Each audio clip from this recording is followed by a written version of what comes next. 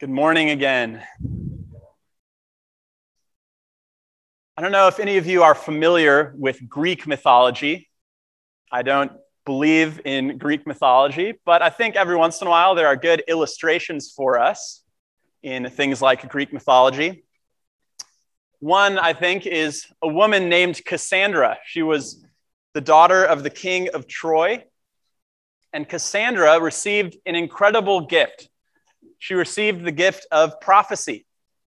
Cassandra could look out into the future and she could see anything as clear as day. She could see the good things that were about to happen. She could see the tragedies that were about to happen. And that would be an awesome gift, right? If you could see the things that were about to happen, the bad things to your friends, you could warn them. You could say, don't go there. Avoid that thing, okay? Something bad is going to happen if you do. But the problem was that Cassandra received a corresponding curse. She received the curse that even though she would always know what was about to happen, that no one would ever believe her. Can you imagine how frustrating that would be? If you knew exactly what was going to happen and you could tell people, you could plead with them, you could use all of the reasoning that you have to persuade them that the thing that you know is going to happen is about to happen, and they would just think that you're a crazy person. No one would ever believe you. One famous account of this is in the Trojan horse account, which I think many of us are familiar with. In the story of the Trojan horse, it goes that Cassandra knew what was going to happen, and that she went to the leadership of Troy and tried persuading them, do not bring that wooden horse into our city. I know exactly what's going to happen if you do. And of course, they didn't believe her. They didn't listen. They brought the horse into the city, and most of the city was killed. Now, it's not just, I think, in Greek mythology that we see examples of people bringing warnings and those warnings not being listened to. It happens all of the time, even in our present day. If any of you are familiar with the Space Shuttle Challenger, in 1986, the Space Shuttle Challenger exploded soon after its launch. And it was being watched. It was televised. Many people were watching it. I wasn't alive in 1986. Any of you who were, maybe you remember the explosion of Challenger. But that was a tragedy that was avoidable. Multiple engineers who NASA had hired to work on the space shuttle warned NASA the morning of the launch. They said, it's too cold outside. If you tried to do the launch right now, the O-ring seals that keep the fuel from leaking might give out. And if those give out, the whole thing is going up in flames. And so they called the higher ups. They went to their managers. They tried to do everything they could to delay the launch. They said, just wait. Wait until it's warmer. Wait until maybe there's a better day. We don't want to chance it. Of course, nobody listened to those engineers. And Challenger launched, and it was too cold. And exactly what they said would happen happened, and the space shuttle exploded, killing all 7 crew members. It was an avoidable tragedy, if only the warning had been heeded. And I think there's a lot of reasons that warnings aren't listened to. Sometimes it's money that gets in the way, or pride. I'm not going to talk about every reason this morning, but I think 2 of the big reasons that people don't listen to warnings is, one, that they don't listen.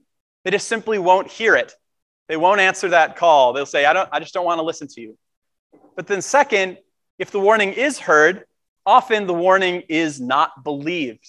That was Cassandra's dilemma, that she could bring the warning, but she would never be believed. And considering that, I just want us to think for a moment. We confess that we believe in a God who knows all things, a God who knows the past, the present, and the future. A God who is controlling and in power over all of the events that are going on in the world. And when this God gives us a dire warning, do we listen? Do we believe? It feels often that when God gives a warning, it's met with deaf ears. It's met with disbelief. We have a tendency to not listen. We have a tendency to not believe. The passage that we're in this morning in Hebrews 3 is the second major warning of the book of Hebrews. It's a warning against apostasy, a warning about falling away, walking away from the faith. It really tells us a lot about apostasy prevention. And we're called to listen, and we're called to believe. So listen this morning to God's word and believe. Let's stand together. You can turn in your Bibles to Hebrews chapter 3, verses 7 through 19.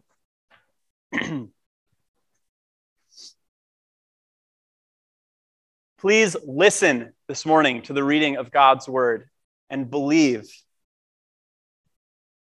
Therefore, as the Holy Spirit says, today, if you hear his voice, do not harden your hearts as in the rebellion, on the day of testing in the wilderness, where your fathers put me to the test and saw my works for 40 years. Therefore, I was provoked with that generation and said, they always go astray in their heart. They have not known my ways. As I swore in my wrath, they shall not enter my rest. Take care, brothers, lest there be in any of you an evil, unbelieving heart, leading you to fall away from the living God. But exhort one another every day, as long as it is called today, that none of you may be hardened by the deceitfulness of sin. For we have come to share in Christ, if indeed we hold our original confidence firm to the end. As it is said, today, if you hear his voice, do not harden your hearts as in the rebellion. For who were those who heard and yet rebelled? Was it not all those who left Egypt, led by Moses? And with whom was he provoked for 40 years? Was it not with those who sinned, whose bodies fell in the wilderness? And to whom did he swear that they would not enter his rest, but to those who were disobedient? So we see that they were unable to enter because of unbelief. This is the word of the Lord. Let's pray. Father, we are told that you speak to us.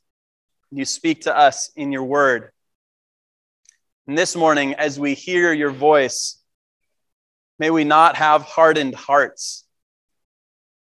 Open up our hearts, open up our eyes and our ears, that we would listen to the warnings that you give us, that we would take those warnings seriously, that we would turn away from our sin, that we would look to you and believe. Make the reading and the preaching of your word fruitful this morning in your church, we pray. Amen. You may be seated.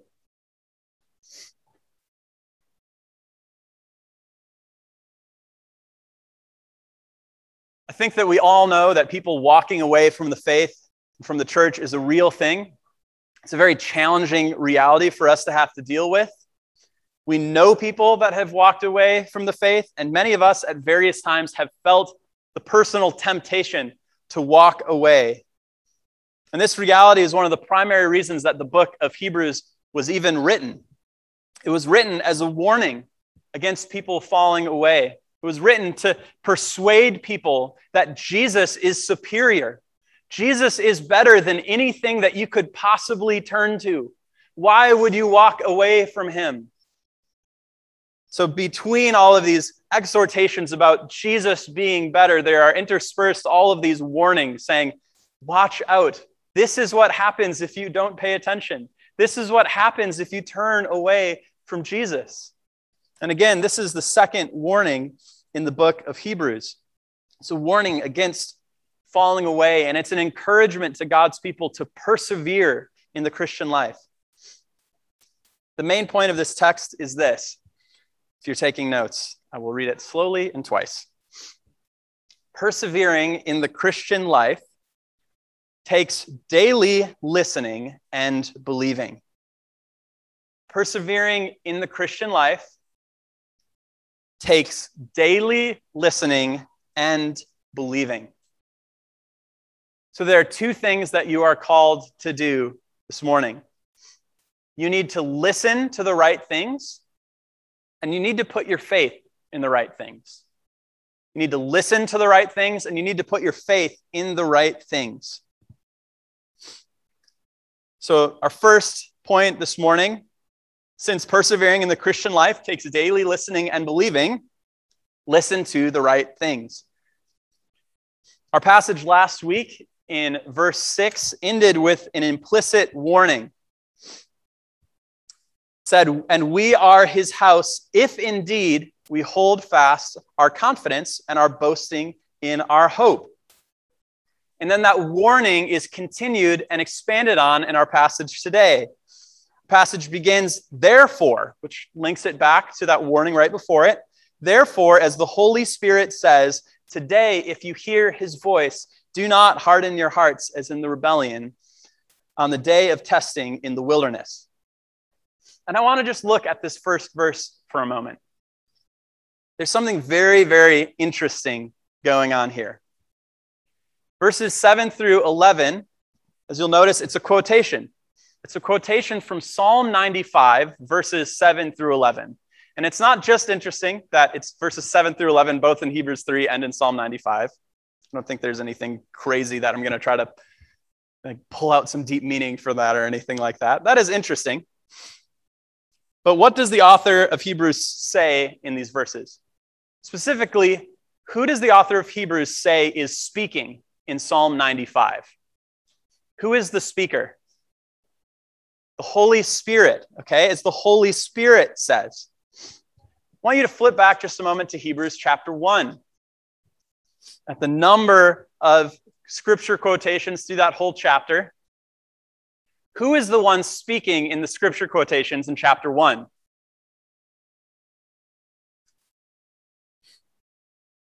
Anybody? It's God. It's God the Father. The first one, "You are my son," speaking to Jesus. So this is God the Father who is speaking. Now let's look at chapter 2 really quick. Chapter 2, verses 12 and 13. Who is the one speaking in the scripture quotations in those verses? It's Jesus. It's God the Son saying, "I will tell of your name to my brothers. In the midst of the congregation, I will sing your praise." And then here in chapter 3, who is the one speaking in the scripture quotations?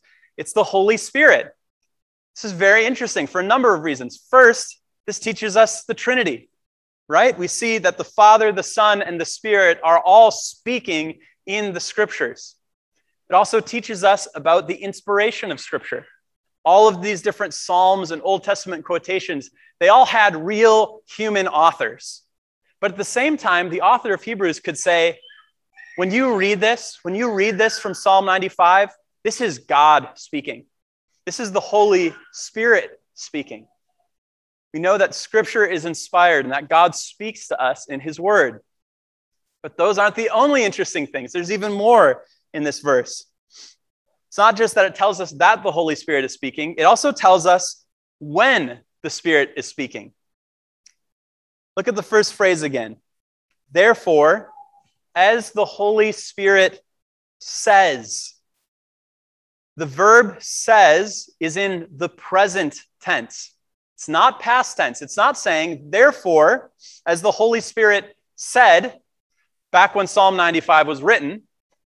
The author says, "Therefore, as the Holy Spirit says," present tense, as the Holy Spirit is speaking now.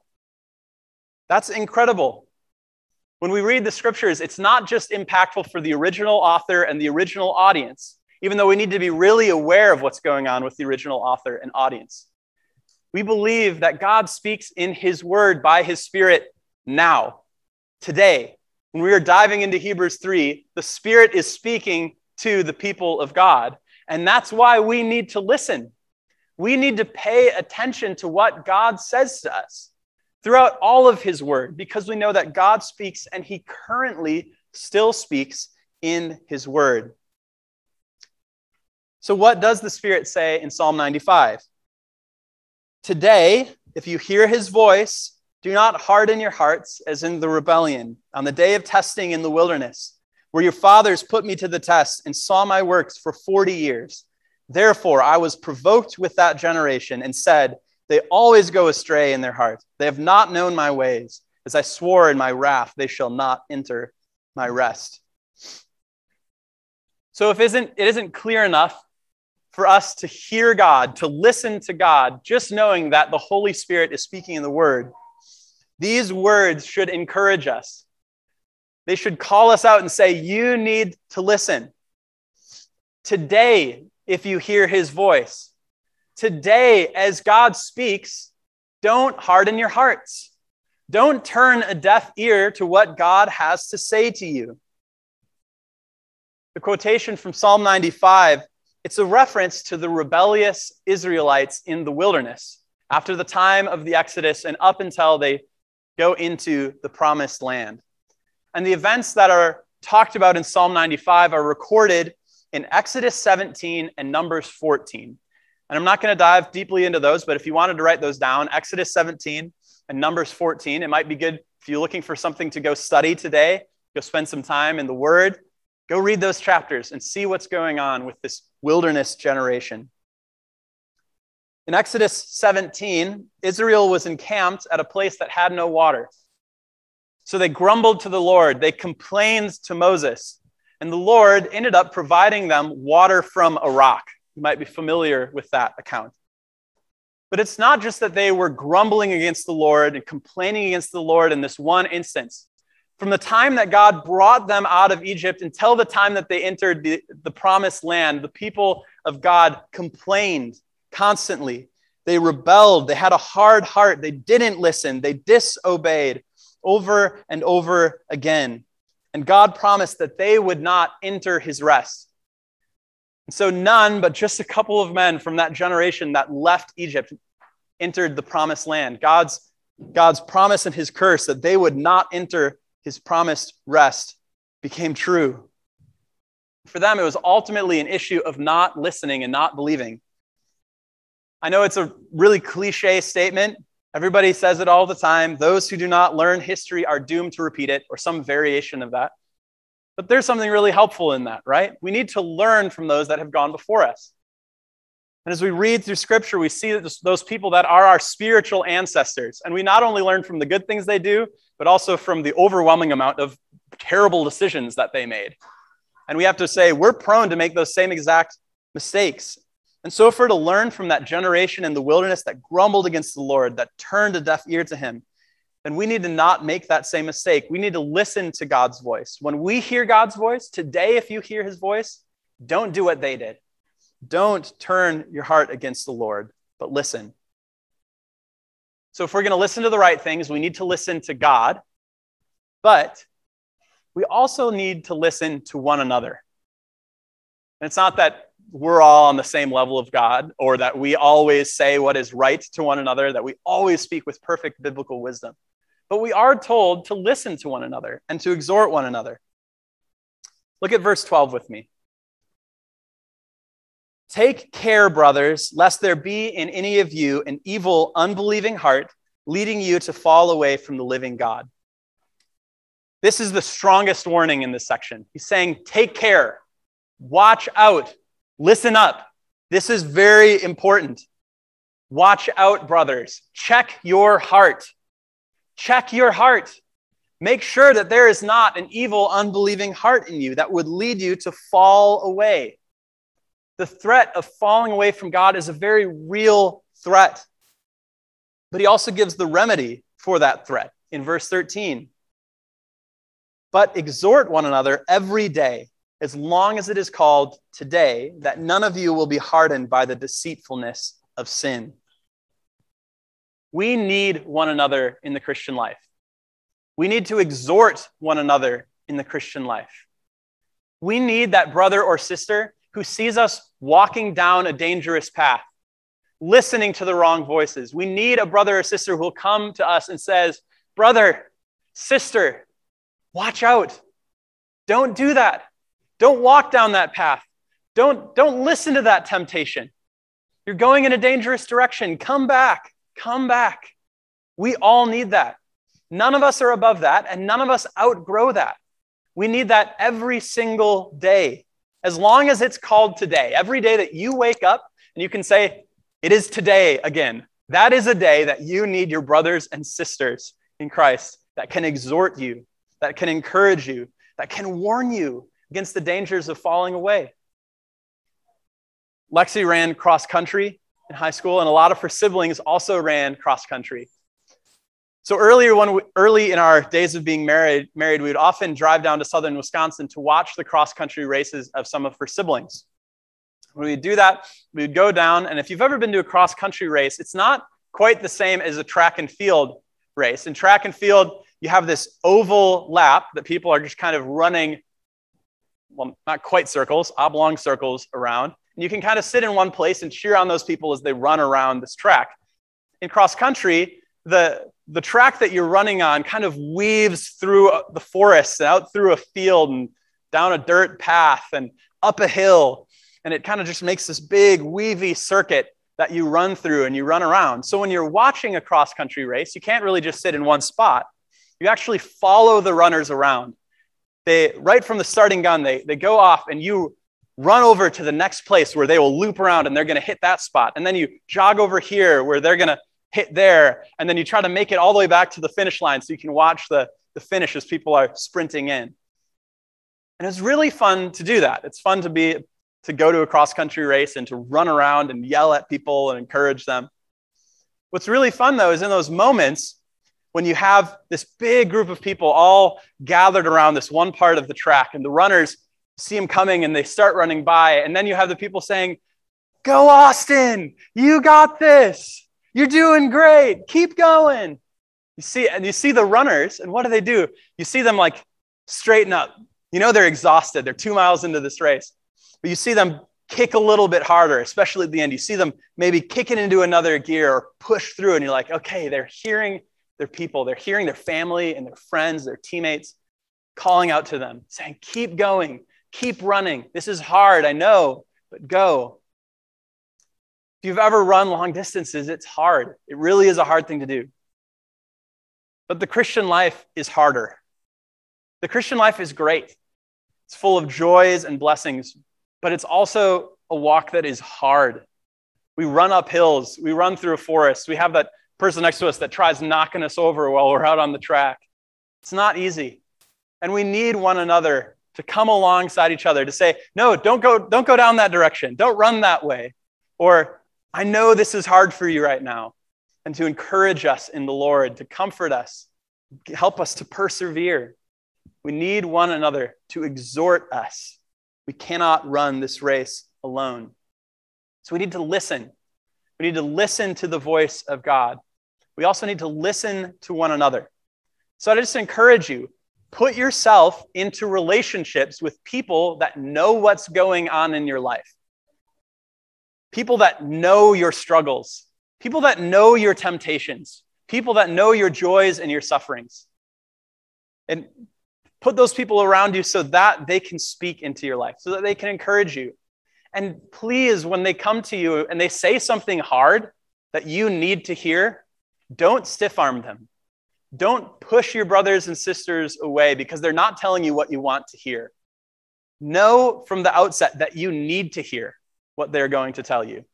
You need to hear it. It's part of how you persevere in the Christian life.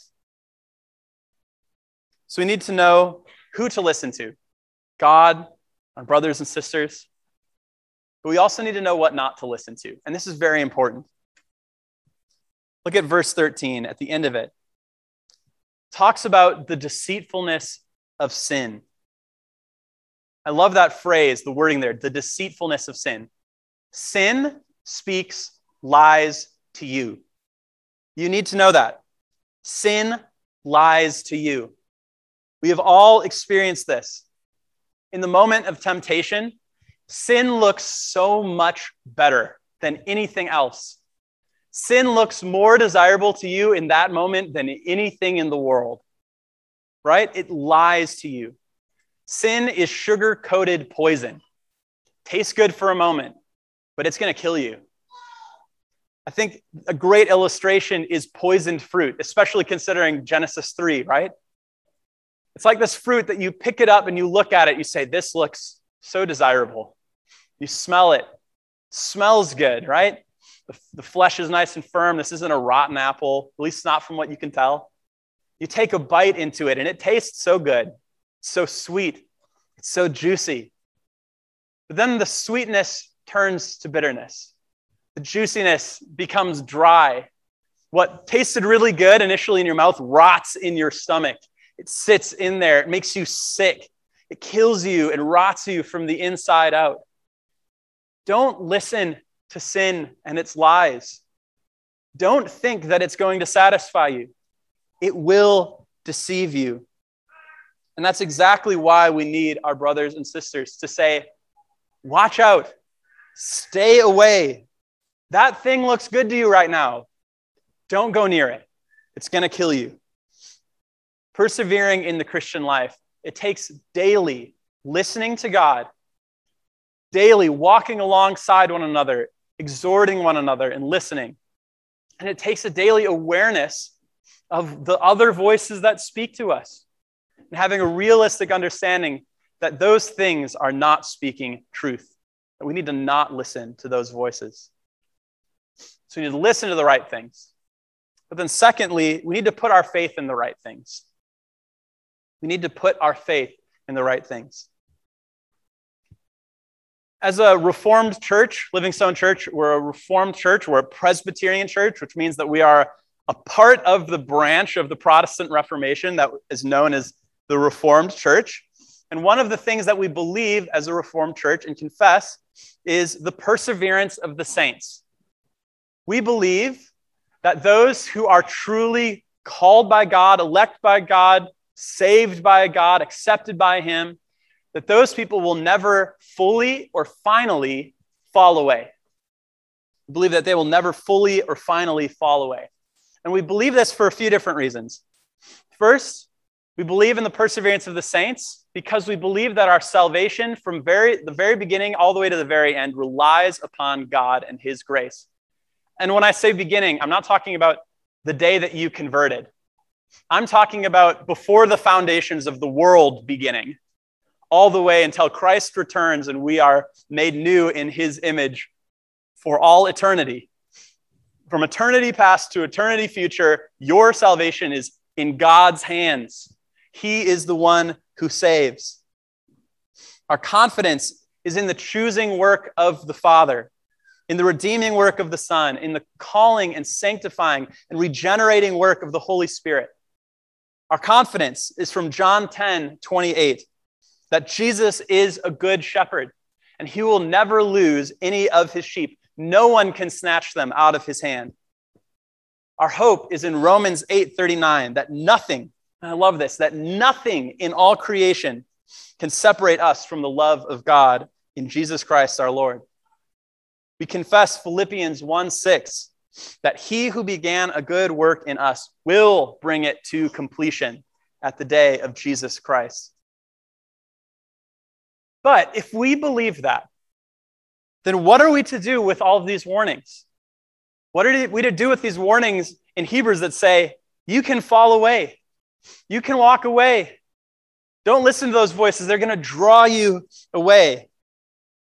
I think it's vital for us to see that those things are not in contradiction.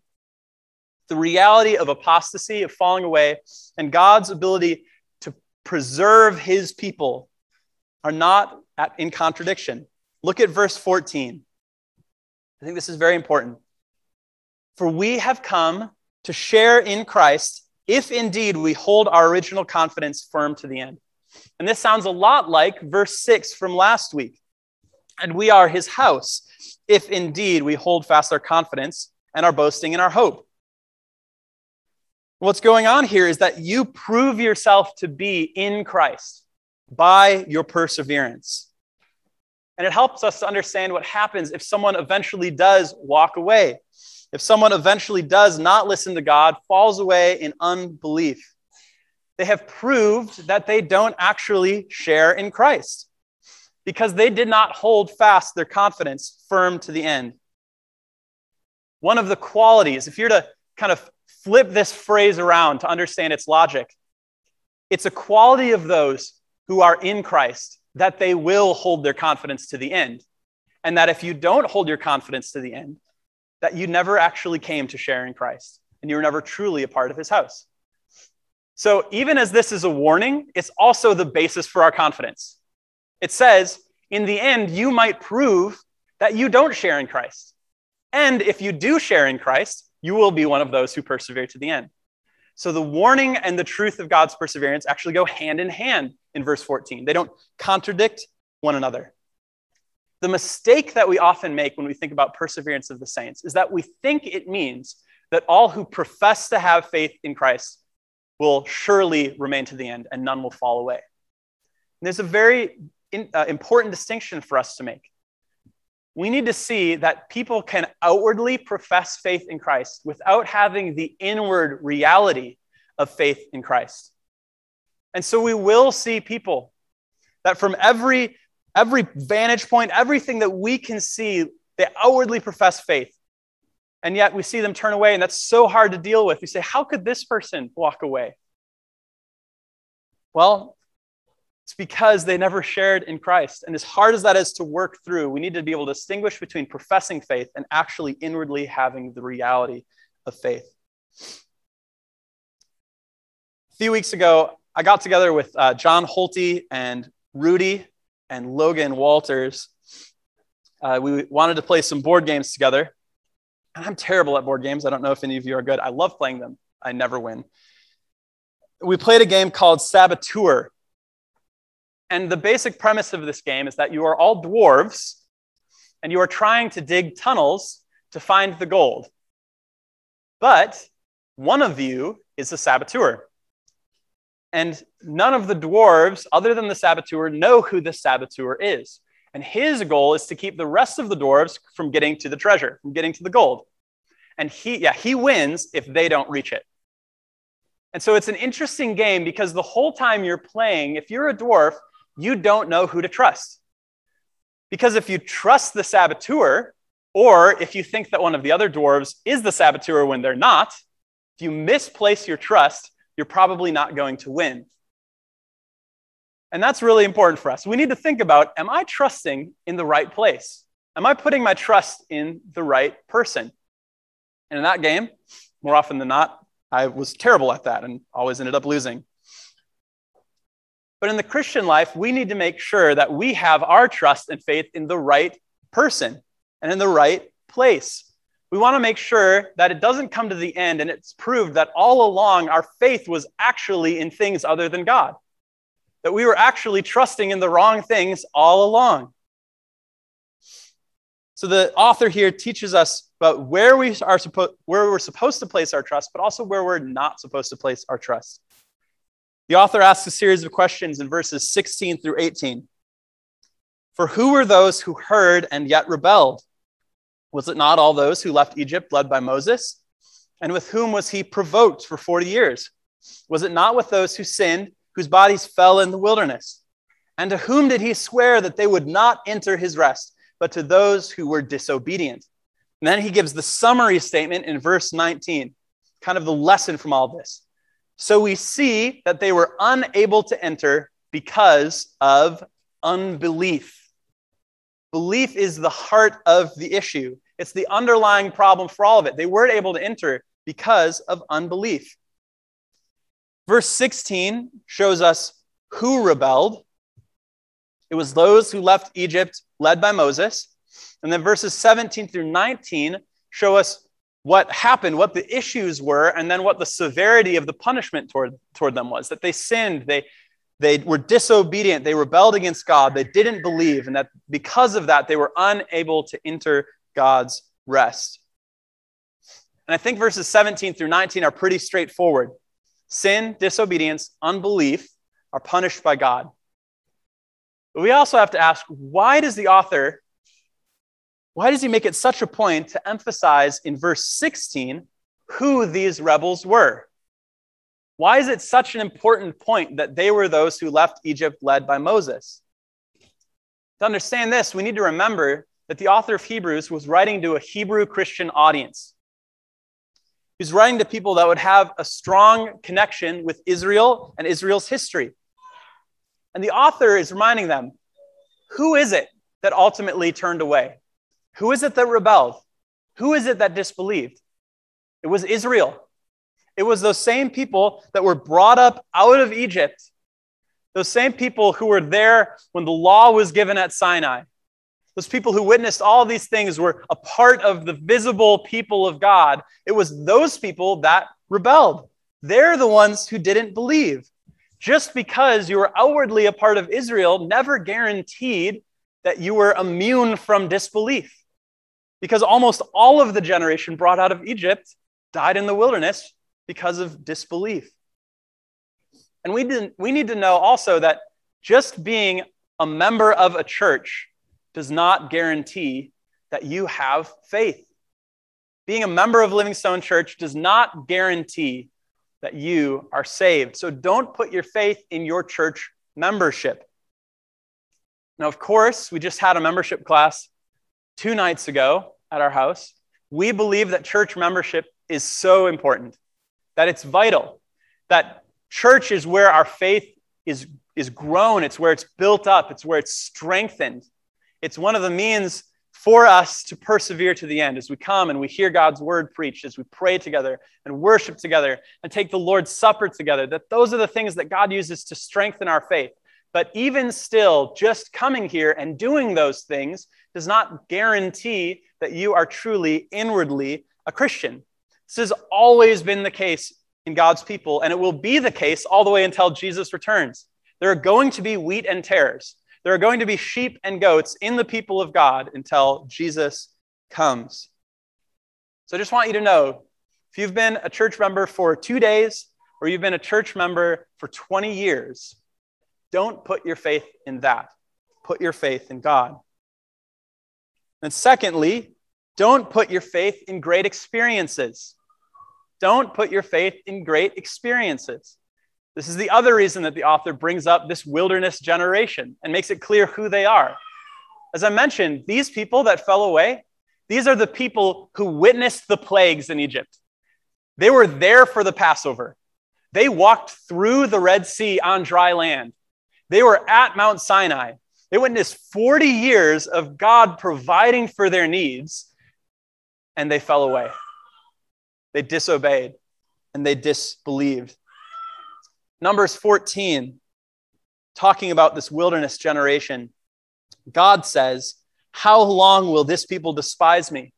How long will they not believe in me in spite of all the signs that I have done among them?" How long will they not believe in me despite all of the signs that I have done among them?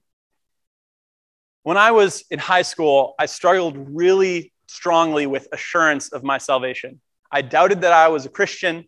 There were nights that I would stay up late praying the Lord's Prayer, or the sinner's prayer over and over again, trying to make sure this time I really had true faith. This time it's going to stick. This time I know I'm going to be saved.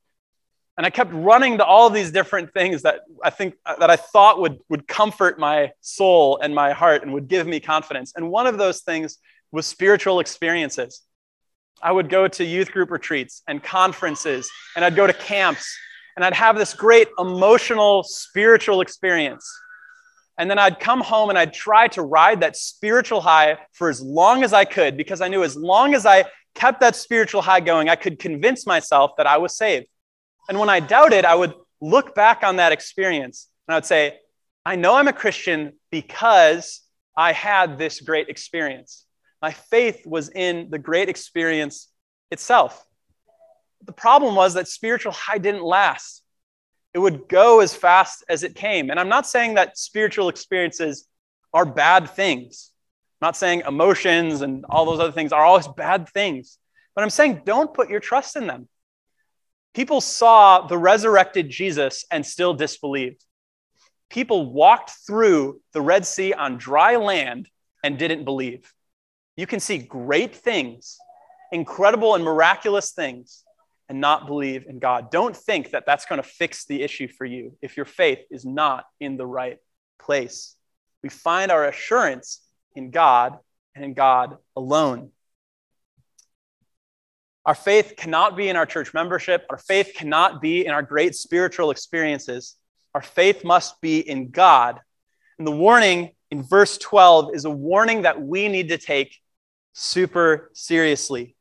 No matter how long you've been a member of the church, no matter how many conferences you've been to or spiritual experiences you can rack up, listen to this warning. Take care, brothers. lest there be in any of you an evil, unbelieving heart, leading you to fall away from the living God. Notice it's not believing hearts that need to be warned. It's not believing hearts that are in danger of falling away. It's unbelieving hearts. But at the same time, he's writing to the church. He calls these people brothers in the same way I'd call you brothers and sisters. And he says, check your hearts. Really, do a spiritual inventory. Check what's going on inside of you. Make sure that all along there's not just been an evil, unbelieving heart in you. That there's not just outward things going on, but that there's the inward reality that then is manifested in obedience to God, manifested in wanting to hear his word. We all need to do this. I don't care if you've been a Christian for 15 years or 40 years. This warning is for you. Take this warning seriously. Check your hearts. And if you aren't trusting in God, then believe. If you're not trusting in God, then believe and believe in him. There's not a more sure place. There's not a more steady and firm foundation for us to place our trust in than God and God himself. Our confidence is in Christ. It's not in our ability to persevere to the end. It's not in anything that we can do. It's not in our church membership or our experiences. Our confidence is in Christ and in his power to save. Our confidence is in his perfection, his death in our place so that we would not die in the wilderness as rebels. Our confidence is in his resurrection and his reign. And we hold fast to him. We hold fast to our confidence, knowing that he holds fast to us. And he will keep his own to the end. Let's pray.